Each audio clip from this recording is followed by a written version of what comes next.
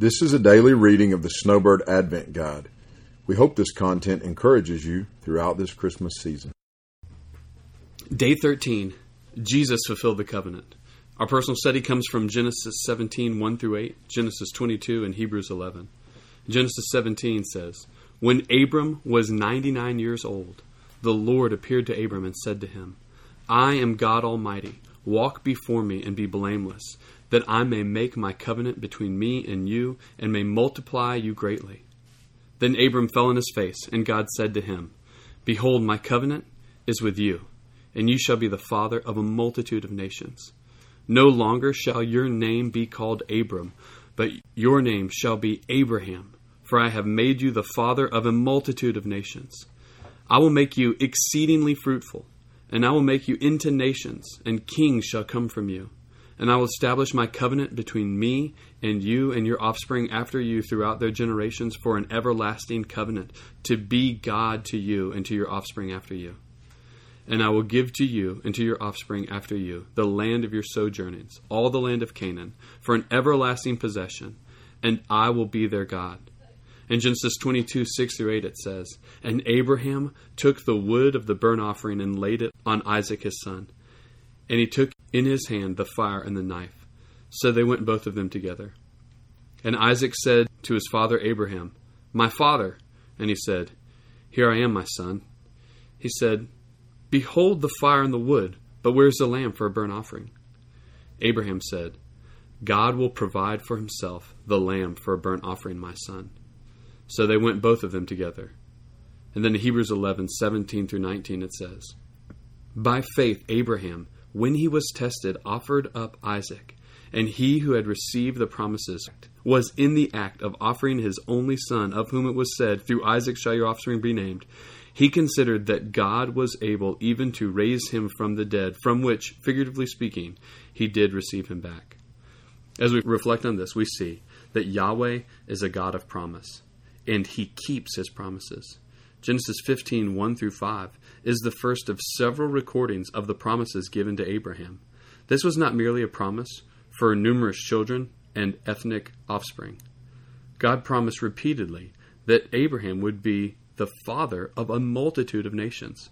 God is making a covenant with Abraham that would extend to that offspring.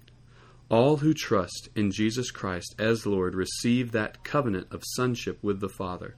The Lord promises, "I will be their God." What greater promise can be made than this? Isaac was the first representation of the promise. God gave Abraham and his family signs along the way to Christ's coming, the fulfillment of God's covenant. Genesis 15, 7 through 20 showed us that this covenant was so complete and perfect that God could only make it with himself. Abraham was incapable of keeping the covenant, so God kept it for him. We are unable to keep the requirements of the covenant with God, so Christ fulfills it for us. Covenant keeping was about more than the sign of circumcision for the Israelites. It was about the hearts that were completely submitted to the Lord in every way. God knew the righteousness and holiness of this covenant required more than a physical obedience. It required the obedience of faith in Christ.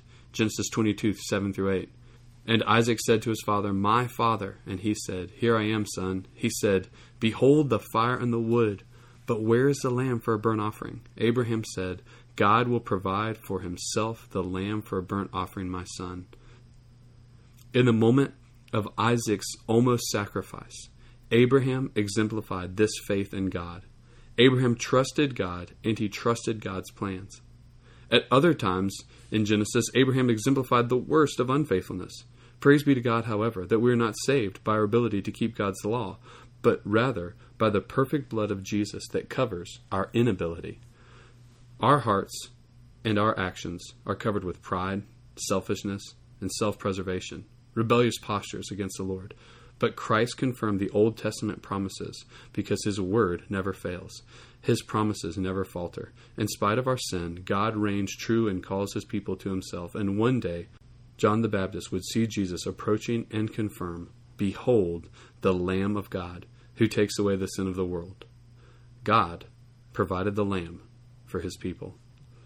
As we apply this, one, let's remember that God makes and keeps his promises. Remember this daily. It is vital that we read and study God's Word, that we can discern through the Holy Spirit which promises apply to us now. But we can be sure of this: God provided the Lamb for our atonement. And 2, don't forget to read the Old Testament. The God of the Old is the same as the God of the New. Everything in the Old Testament points forward to Jesus' advent, his coming. And everything in the New Testament simultaneously points backward to Christ's first advent and to his second coming. We have the blessing at looking back on the promises that the Lord has already fulfilled. Take confidence that he will also fulfill his promises he made while on earth. And Hebrews 13:5 reminds us, I will never leave you or forsake you. Thanks for listening. Please visit swoutfitters.com/Advent to find the complete guide and daily Advent posts. We pray you and your family can rest deeply in Christ's coming this Christmas.